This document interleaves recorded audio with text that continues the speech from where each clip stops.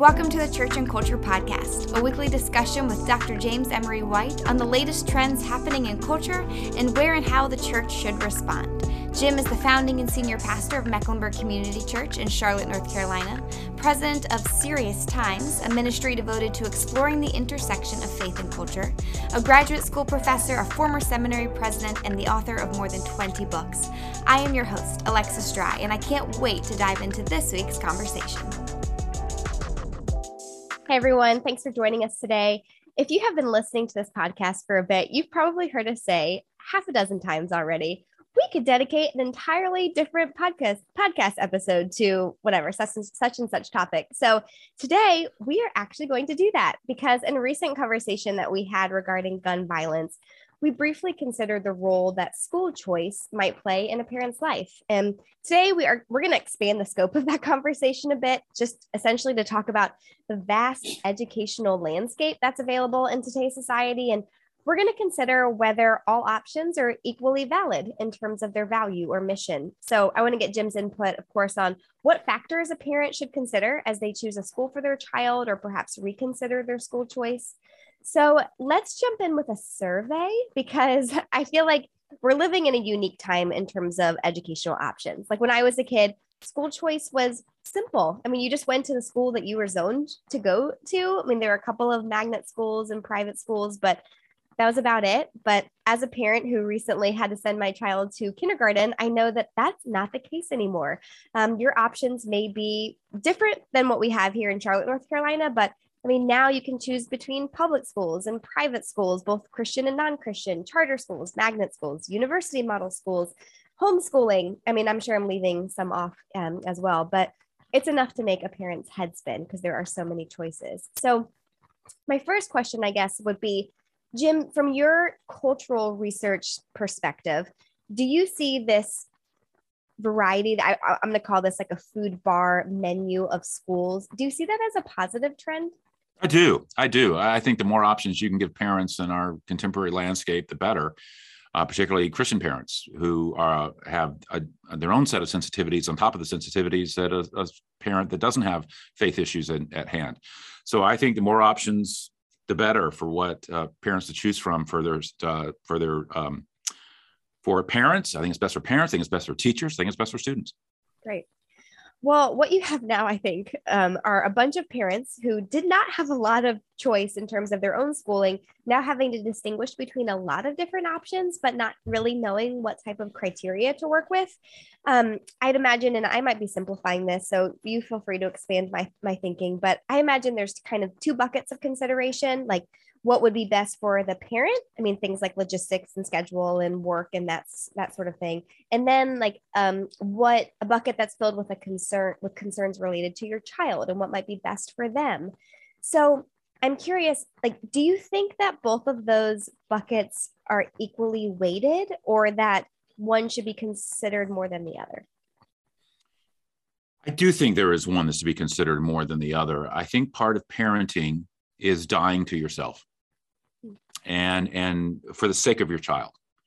And when what is best for your child on highly significant issues and domains of their life, and I would say education would be one of them, that when what is best for your child is, that your convenience takes the back seat. And so the needs of the parent, let's talk about the convenience of the parent, takes a back seat to the needs of that child, because you're dying to yourself. But again, let me make sure that I'm contextualizing that, or qualifying it would be the better term. To the degree possible, there are parenting situations where what is best for the child is not an option, where parental convenience has to be, or parental realities have to be considered. For example, think about a single parent mom or something like that, where there's just choices they don't have. And they don't need to be made feel guilty about that or shamed about that. I do think most parents do the best that they can with the cards that they have been dealt with. But I do find, not really terribly often, but you do find parents that have a bit of a callous disregard about educational choices, and they just are going to pick the one that's best for them and their schedule and what's easiest for them. And they don't really consider a sacrificial approach to their child's education when they could. It really was a possibility for them. Well, let's talk about then, like, what would be best for someone's child? Like, because I imagine that we're talking about more than academics. Is that right? Like, what else would you have in mind? Yeah. There are at least 4 areas that are crucial: intellectual, social, emotional, and spiritual. I'm talking beyond the academic. Yeah.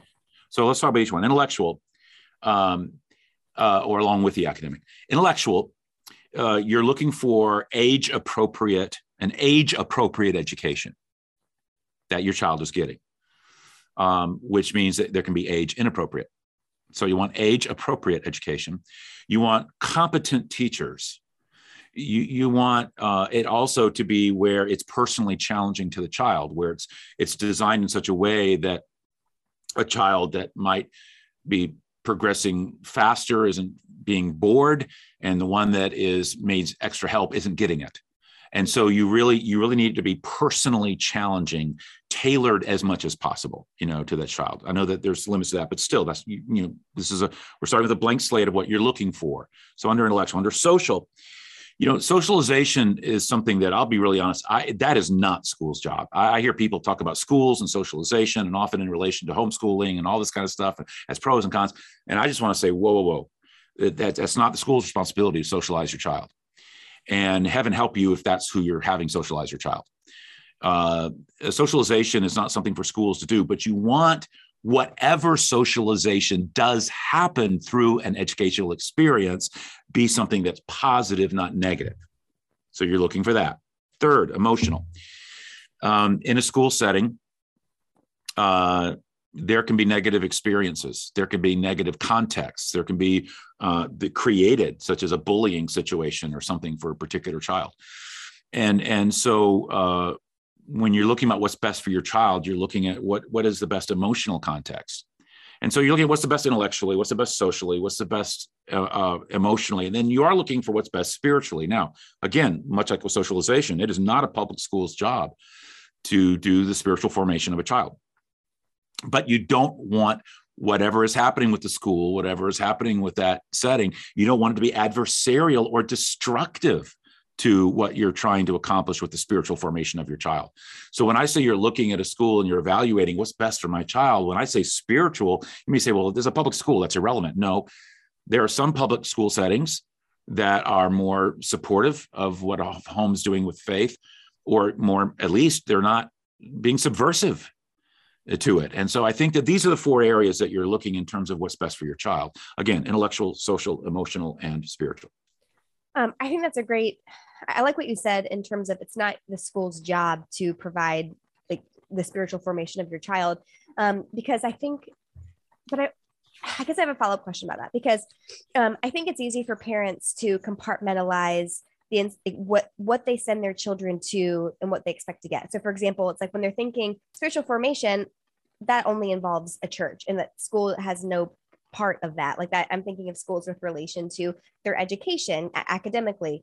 But what you're saying is yes and no, that no, they're not responsible for that, but but a school certainly can affect your child spiritually without you realizing. Since we're talking kind of a 30,000 foot level here about what's best and what's ideal and on various levels, let's just go ahead and state the obvious, but I hope it's the obvious. What is optimal for your child is for every sphere of your child's life, every sphere, home, school, friends, church, sports, to be this seamless whole, this holistic, integrated, mutually supporting and encouraging thing that it is not compartmentalized, but it's all supporting and reinforcing values and beliefs and behaviors, so that they're not going to their soccer team practice and having values, beliefs, and behaviors subverted and attacked, or a different set being introduced, And they're not finding that when they go to church, school, hang out with a certain group of friends in the neighborhood, whatever. You're looking for this integrated whole. And so when it comes to education, that's terribly important to be thinking about, because you can't just compartmentalize. You can't bracket it off. You can't just say, well, school's just education, I don't have to worry about it. Whoa. If you think, no, they're getting your child 6 to 8 hours a day, 5 days a week, 40 plus weeks a year. I would call that influential. I would call that the second most influential force in your child's life, second only to the home and parent. And arguably after they reach adolescence, it may even trump the parent. And so, don't be naive. The key is whatever is happening educationally to not have it undermine the home and whatever it is that you've laid as the foundation of the home. I don't care what it is. If anything that your child is being introduced to or experiencing that is begins to undermine the values, beliefs, and behaviors of what you're trying to get across at home, then there needs to be parental intervention. There needs to be something that stops that. And it's not just school. It could be a friend. It could be a peer relationship. It could be, a sports team. It could be any number of things. Remember, there's no such thing as a spiritual life. There's just life, and it's meant to be lived spiritually. And so you can't bracket school off. You can't bracket anything off from their spiritual life. And so the goal is to not be compartmentalized at all. Well, I think like what I've seen to be a solution to what you've just said, and I think with great intentions, is that Christian parents think, okay, well then the only solution is I need to send my child to a Christian school, and then that problem is solved. Is that, I don't think that's what you're suggesting as the only option, but what do you think about that? Well,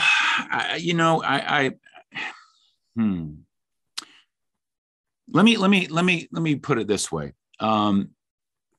Here's the unique challenge that we have of our day. It's not just that we live in a post-Christian world. We do, but a world that is increasingly antagonistic toward the Christian faith. And it's naive to think that various interests and agendas aren't attempting to pursue schools for the embrace of their agendas and their beliefs. In fact, they're wanting to advance their beliefs through school. They're wanting to get to kids at a young age and try to not simply educate, but indoctrinate. And that's a fact. That's just a fact. So we talked about this some in previous podcasts. We did one on, just how, at what age, do you talk to a kindergartner about transgender issues like why would you want to be talking to a kindergartner about that? There's an agenda. And we can link to that particular podcast in the show notes. But when, as an educator, as someone who was a former president of a graduate school and who was heavily involved in educating my own kids and such, and have been on boards of schools, I'll tell you right now that when you talk about like a graduate institution, a college or university, I used to say this all the time as president, there's only two ways to shape a school: curriculum and teachers. Curriculum and faculty. That's it. That's how you shape a school. For our kids, I think there's 4 spiritual influences in schools. So I'll broaden it out. There's curriculum, there's the teachers, there's the peers that they interact with, the social context, which is highly influential. And then 4th, the absence of spirituality.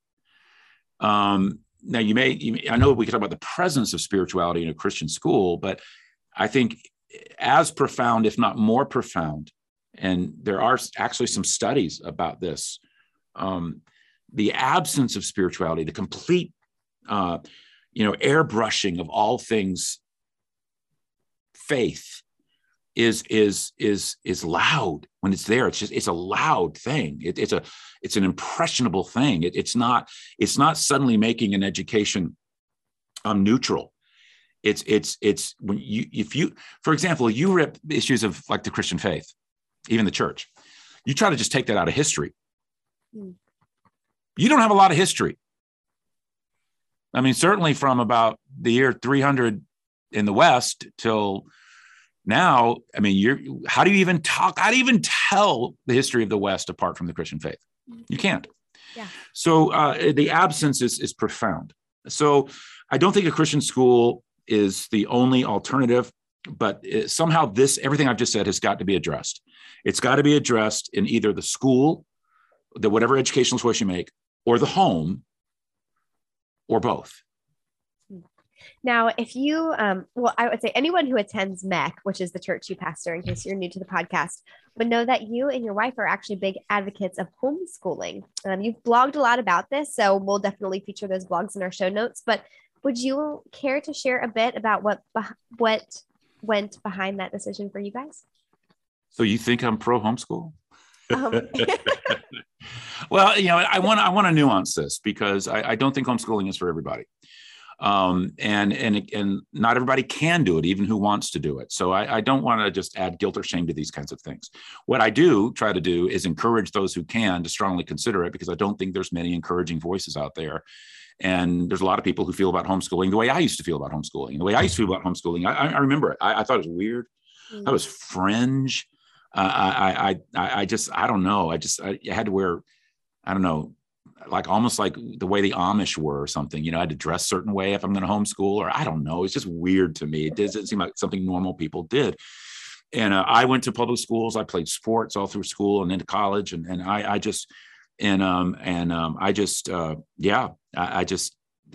didn't get it. And I thought you couldn't even do sports if you did homeschooling, and sports was really big in my thinking. My wife, Susan, you're right, was very open to it. And she was kind of encouraging me to at least look into it with her. And I remember that what started was I met some homeschooled kids, and I was impressed. I was impressed with how they interacted with adults. I was impressed with how they interacted with themselves, their siblings. And I was just impressed, and I liked what I saw. And then I remember, this is obviously many, many years ago, I was serving at a church we were attending. I was serving in the nursery, and the woman I was serving with was one of my wife's friends who was a homeschooler. So I thought, I got her. I got this gal for an hour, and bless her heart, I grilled her, and I just grilled her for an hour while I was rocking babies, and she was very patient. She probably went home and got into a fetal position after my cross-examination. But she gave good answers, and they were reasoned, they were calm, they were sane, they were rational, they were informed, and it was good. So I got past the caricatures, I got past the stereotypes, looked into it, and then there was so much about it that I liked. I liked how it allowed a childhood to be preserved. One of the big things that I see happening in our culture is the disappearance of childhood.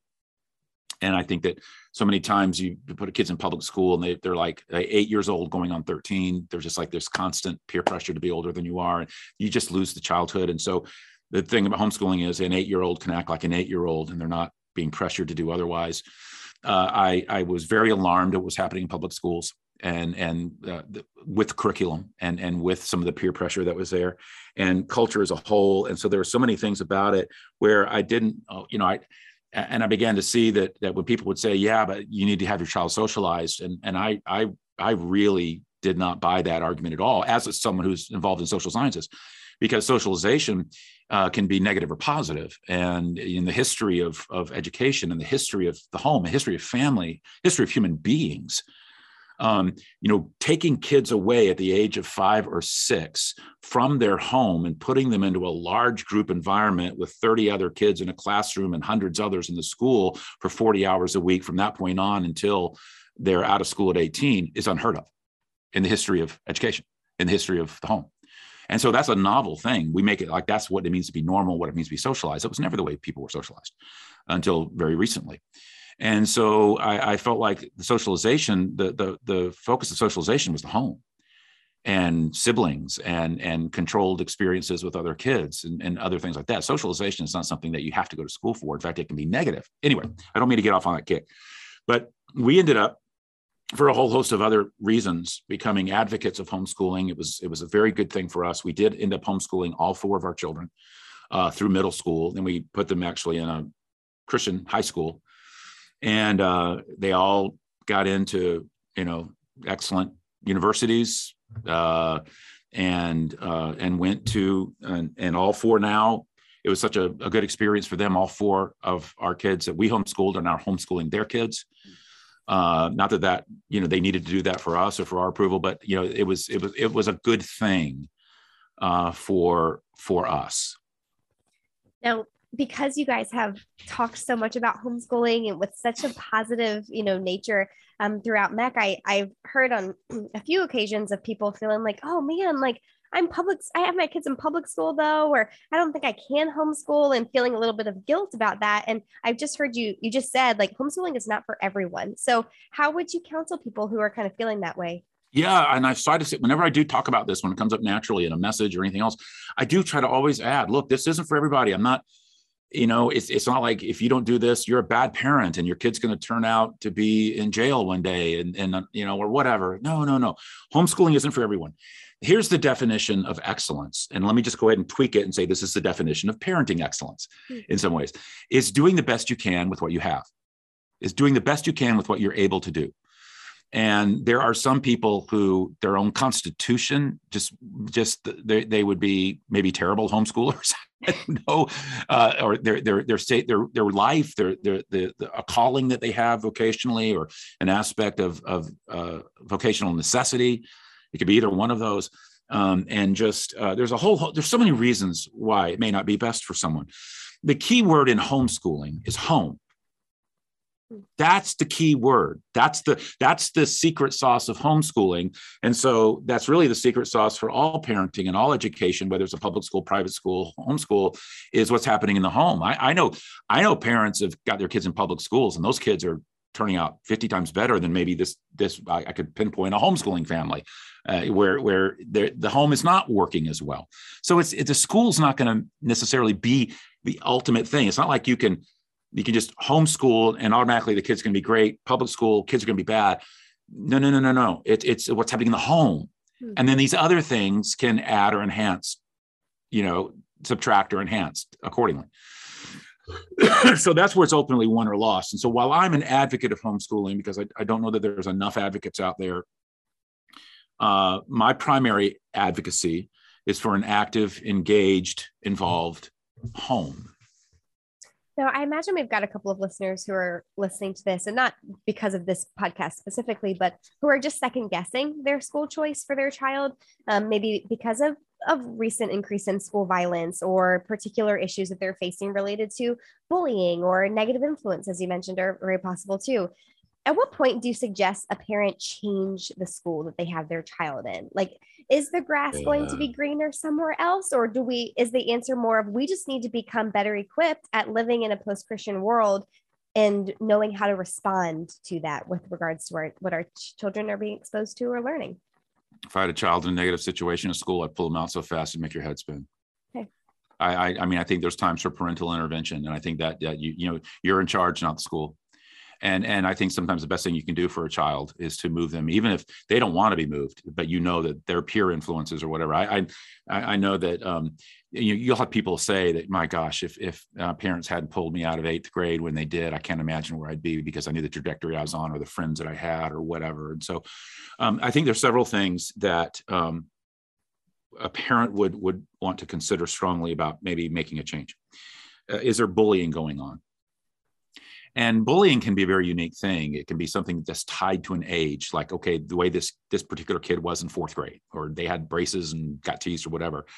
But those braces come off. But if the same kids that bullied them in 4th or they're in 5th grade, they might bully them again for no reason. But if you pulled them out at 4th grade and went to a new school, then they wouldn't be bullied, because there wasn't a cultural conditioning or a history of bullying for that child.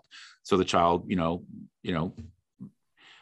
so I would consider if there's a context of bullying for a child, if there's violence in that particular school system or school, if it's prone to violence, if there's just a lot of guns, a lot of shooting, a lot of gang influence, or there's just for whatever reason, it's just a school with a bad track record. If there is a school this happens where a particular educator, a particular teacher, a particular principal, whatever, there's a hostility toward faith, a hostile culture toward faith, maybe a hostility toward Christians in general, or certain moral stances. I mean, that's grounds to rethink something. If there's poor standards, and some schools are better than others. Mm-hmm. And if there's just, for whatever reason, it's just that those kids in that school don't test well, that could be systemic. If a teacher-child ratio, if that's really out of whack in a way that your kid can't be properly attended to, if the opportunities for advanced level courses are minimal and are going to hamper a child that wants to take advanced level courses, for example. Now, I just am listing several things. Now, having listed all those as being legitimate for a parent to look at, let's go back to something that we've said 2 or 3 times in this podcast. Not every parent has the option of pulling a child out. Yeah. This is where I have geographic issues. If I pull them out, I can't. I tried to get into this magnet school or this charter school. I couldn't get in it. I don't have the money for this private school over here. I'm zoned for this one. I can't drive over to that. This is not meant about guilt and shame. I'm going to keep saying this. This is doing what you can. And if you can do that, these reasons are some of the ones that would be, in my thinking, legitimate. And if, even if you say, well, I mean, yeah, I guess I could, if I can't do those other things, I guess I could homeschool, even if it's for a year, I could do that. Well, then, you would hear me say, then I think that's something you should consider. Yeah. Okay. Well, let's talk about, though, if you can't, if you find yourself in a situation where, you can't change the school. And so are there any particular topics that you would recommend that parents are prepared to talk about with their children, thinking that my child might be exposed to these couple of things at school, and maybe rather than the school being the first to talk about these things, or just becoming more informed, I guess, is what I'm trying to ask. What kind of topics do you think parents might want to start to think about if they haven't already thought about conversations they might need? Yeah, 3 come to mind: sex, sex, and then sex. What parents don't want to talk about. But so many things related to sex. I mean, not just talking about puberty stuff and birds and the bees. I'm talking about all things homosexual, trans issues related to gender identity, all those kinds of things. But let me back up. Talking is absolutely crucial to your children, and creating a culture of conversation, a culture of communication, a culture within the home where it's okay to talk about these things. And a child can raise things, they're not fearing a reaction, or they're not fearing I'm going to get a sermon, or they're just we can talk, we can engage and in a way that's winsome and compelling and open and inviting. And so I know that with our kids every day over dinner, weekdays, it would be debrief. And my question was always the same: what did you learn today? Talk to me about what happened. What did you learn? And then I would throw in different things, or ask them leading questions, or how'd you feel about that? Or did you learn about this? Well, did you know about da da da da? And we just get into all these just really robust conversations. So debrief, make that just a part of what it means to be in the family. And I would also, around that same dinner table and in the home, always be talking about the daily news. Always talk about the daily news and the headlines and apologetics issues. And say, well, some people would say this about the Christian faith, but this is what the reality is. And so you're weaving in apologetics and how to reasons for the faith and how that breeds into stuff, and about history, and talk about politics and through it all, you as parents going into why you believe what you believe, not just what you believe, why you believe it. You're evangelizing, you're being a cultural apologist for your children and helping them know how to think and learn how to think and how you think. And deal with also all the school issues that are coming up. Absolutely. But hey, you have these robust family conversations rooted in faith. And that should actually be happening before the school even gets to the topic. Like whatever that your child might be hearing in 6th grade. Hey, that's old news. I remember us talking about that back when I was in 4th grade, and where it's prioritizing those conversations, and you're the first one to get to that conversation with your child. It's not something the school's taking the lead. You're taking the lead because it's come up so naturally. Having said that, let me give you a great example of why of how important this is. Kids going off to college and losing their faith, deconstructing, rethinking things, wandering away for a season is so common. It's become legendary, right? Mm-hmm. What's going on with that? Why does that happen? And I'll give you one of the big reasons. One of the big reasons is that these kids go off to college and are hearing about challenges to the Christian faith for the first time in the hands of an intellectual predator whose goal is to indoctrinate as much, if not more, than to educate. But let's call them what they are. They're predators. They're really wanting to dismantle this person's faith, or dismantle the Christian faith, or dismantle traditional sexual moralities, or whatever. And so they're hearing this for the first time, and in the hands of a predator who is often caricaturing the Christian faith. And if there was, a fellow PhD that they knew of that was sitting in the back of the classroom, they wouldn't dare say half of what they said, because half of what they're saying isn't even accurate, but they're having fun in the classroom where they're God. And so these kids are hearing this stuff for the first time. And they're sitting there wondering, I've never heard this before. I wonder what else I don't know. I wonder what else no one ever told me. Here's this very bright person with a PhD telling me this and saying, hey, this is just the way it is. And I'm writing it down as fact because I'm in a college classroom. And so that is what is happening. Other things too, but that is one thing intellectually that's happening. Yeah. No child should be hearing this stuff for the first time in college. They should be sitting there saying, oh, I know exactly where he's going. Man, that is so bogus. I already know the answer to that one. And that's not even accurate, and I know what I'm going to write my paper on, Yeah. And so I think that's where, and if someone says, oh, that's another good reason for a good private Christian school, maybe, but I think it's a better reason for a good private Christian home, and where you're having these conversations and you're preparing your children and you're encouraging them to read certain books and you're preparing them for these things. So they're not going off to college and hearing this stuff for the first time.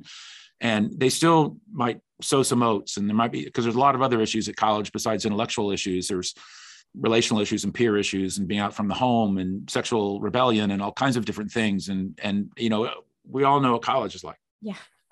But but the one thing we don't need to add to the list is where they're hearing stuff like that for the very first time, completely unprepared by their home or their church. And so yeah.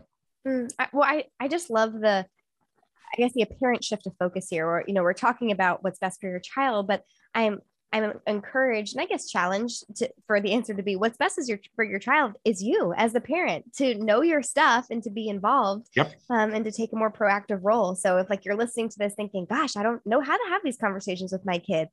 Okay, well, you've got homework too, then you've got some things you've got to do, and that your children trust you. And so I think that's a really encouraging. Yeah. And if a parent, we're like apologetic stuff. And again, I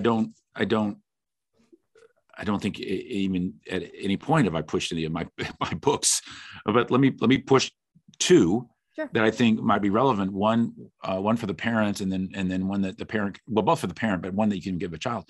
I wrote a book called A Mind for God that will help someone who's a Christian know how to develop this aspect of their spiritual life. But the second one was called Christianity for People Who Aren't Christians. And so if you really want an overview of how to answer questions and deal with things in our contemporary world, everything from sexual issues to is there a God, and is God a moral monster or not, or whatever, all the kinds of things being thrown at the Christian faith. How do I know the Bible's true and all that?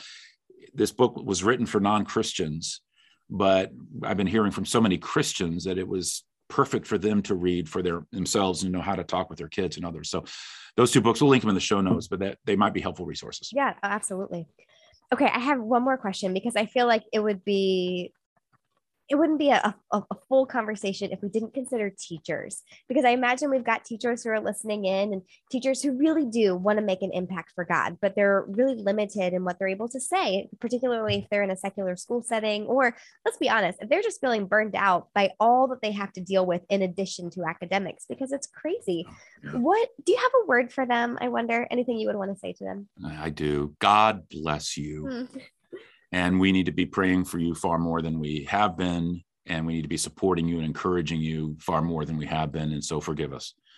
I've just have met so many teachers that just say, I can't do this anymore. Mm-hmm. And they're good people, and they're not bailing because they're snowflakes, the school system itself is often broken where they're at. They're not getting the support they need. Their hands are tied in terms of what they would like to do in terms of education. They got into it with a passion. None of them knew they all knew they weren't going to get rich doing this. So, so the ones that are quitting are often doing so with a real sense of defeat. And I feel bad for them. It's not necessarily their fault. But those are still in there, hang in there. We need you. Don't feel like, again, guilt or shame if you feel like you need to step away from that, because there's all kinds of legitimate reasons why you should or answer another calling, but hang in there if that's still where you feel God calls you and you're just feeling discouraged. And just realize that you are salt and light in a place that's desperately needing it. And remember what salt and light is. Salt is what keeps the world from getting worse. Keep it from putrefying. Light is bringing truth where there is an absence of truth. And so you're working both in keeping things from decaying, and you're bringing light to bear in the darkness. And so please know that we God bless you. Well, that's a great word to end on. So we'll leave it there for now. And then hopefully in future episodes, we'll tackle more of all of these other episodes that we said or topics that we said we can do another podcast episode on that. So stay tuned for that. But in the meantime, we hope you have a great week. Thank you for listening. Thank you for listening to this week's installment of the Church and Culture Podcast with Dr. James White. We hope it was not only informative, but challenging and the start to an ongoing conversation. To stay up to date with all the latest, check out the daily headline news and subscribe to the Church and Culture blog, all found at churchandculture.org. You can even keep up with Jim by following him on Instagram, Facebook, or Twitter at James Emery White. We hope you'll join us next week. Goodbye for now.